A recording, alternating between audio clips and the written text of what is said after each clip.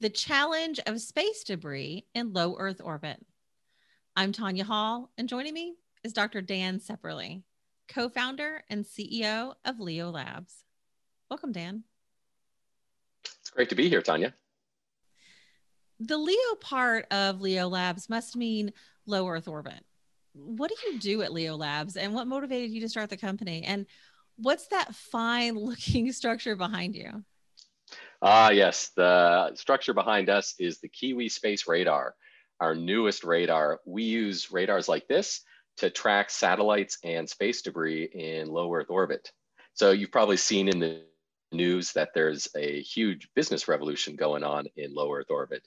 CubeSats, new astronauts, mega constellations, and the like, they're all going up into low Earth orbit in record numbers.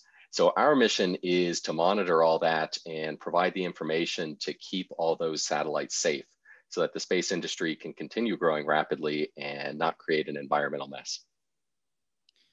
So then what is that region of space that we call low Earth orbit, and why is it so important to us?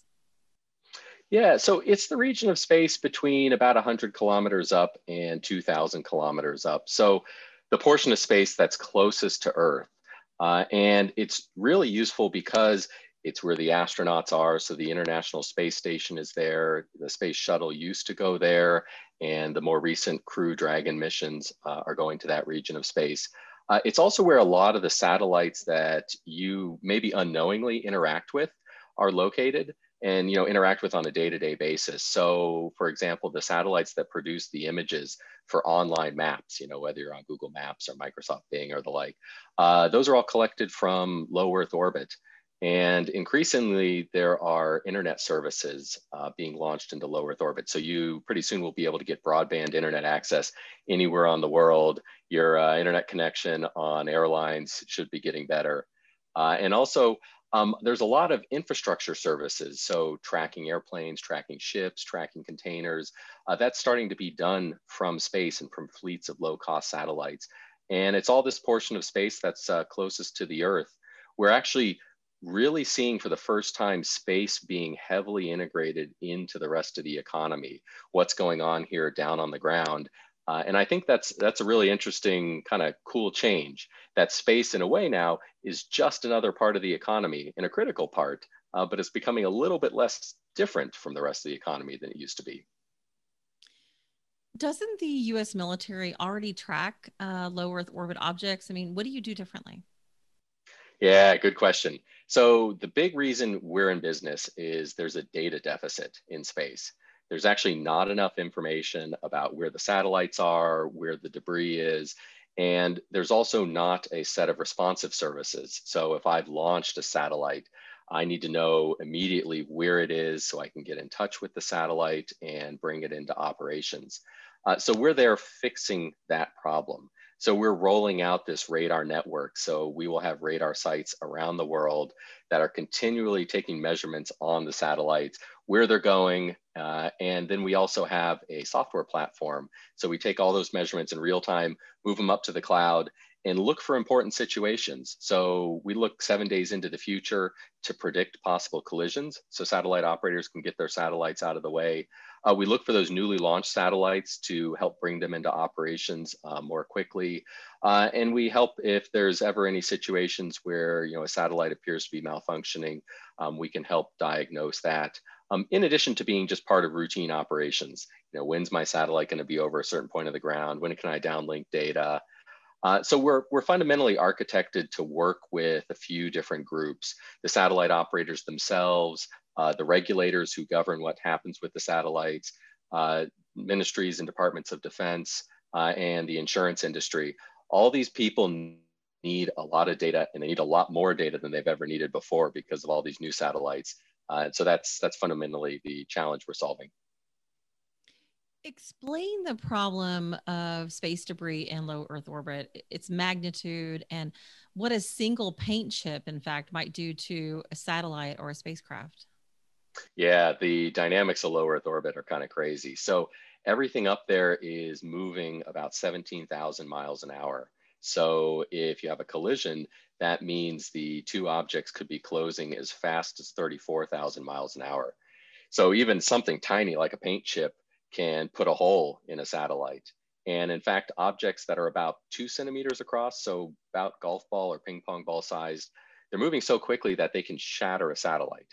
That means turning a satellite into thousands of pieces of debris, which are then themselves moving at extremely fast speeds and can go hit other objects. Um, in low Earth orbit, these objects stay in space typically for decades or even centuries. So if you've created a cloud of debris, it's up there for a long time. And the numbers are quite amazing. So at the moment, there's about 2,000 functional satellites. Those are the satellites taking pictures and providing internet access and the like. There are about 14,000 pieces of debris that are tracked today. So 7 times more debris, dead satellites, old rocket bodies, fragments of satellites and the like. And there's an estimated 250,000 pieces of small debris down to 2 centimeters in size, or about 20 times more than what's tracked today. And that 2 centimeter stuff is also just as dangerous as the larger stuff. It's not tracked. And actually, that's one of our main missions. Starting later this year, when we complete our 4th radar in our network, our 4th radar site, we'll start tracking the small stuff as well and helping companies and other satellite operators avoid that risk that's just kind of hidden in space today. You spoke a little bit to some of the future tracking. How do we track debris in low Earth orbit today? Yeah, radar is the name of the game. And there's when it comes to satellite tracking, there's radars, there's telescopes, there's a few other technologies. But in low Earth orbit, people really focus on radars for a few reasons. One reason is the satellites are going overhead at all times of the day. You got to be tracking during the daytime, you got to be tracking at night, and radars can do that. They're not affected by sunlight. You also need to be able to track through weather like clouds and the like, and radars do that as well. So in fact, the radar that's behind me is generally tracking over 1,000 satellites and pieces of debris per hour. So every hour around the clock. And this is a special type of radar called a phased array radar. It means there's no moving parts. It just kind of sits there statically. But what it does is there's a few hundred pieces of electronics kind of in this region, pointing at my background. And they change their timing at the millisecond level. So every millisecond, the radar can look to the west and then to the east and then directly overhead to keep up with all the different fragments that are flying overhead. And so that very rapid ability to switch where it's looking is what enables us to keep up with all this traffic.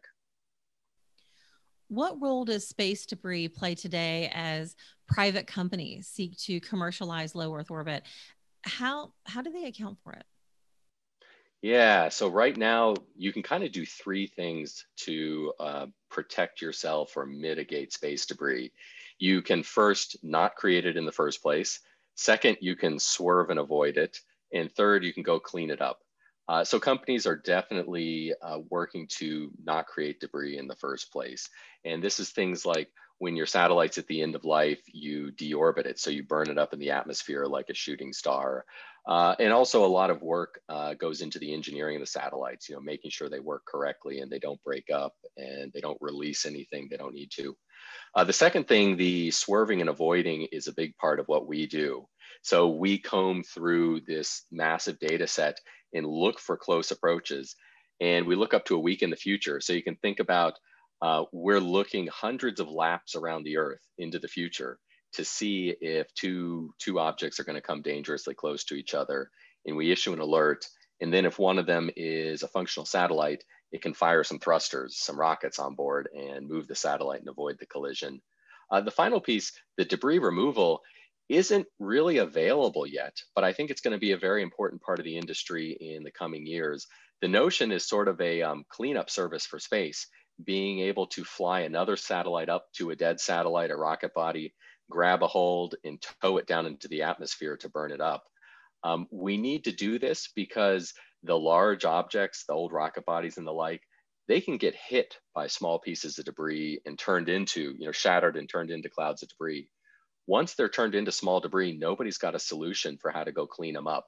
People have a good idea about how to go get them when they're large. So we got to get them when they're large before they become an even bigger mess when they're small. Dr. Dan Sepperly, co-founder and CEO of Leo Labs. If somebody wants to connect with you, Dan, maybe they want to find out more about the work that your company does, how can they do that? You can find us at our website, leolabs.space, and you can also find me on LinkedIn. Thanks again for joining us, Dan. Thank you. And find more of my interviews right here on YouTube, iTunes, Spotify, Stitcher, or at tanyahall.net. Thanks for watching.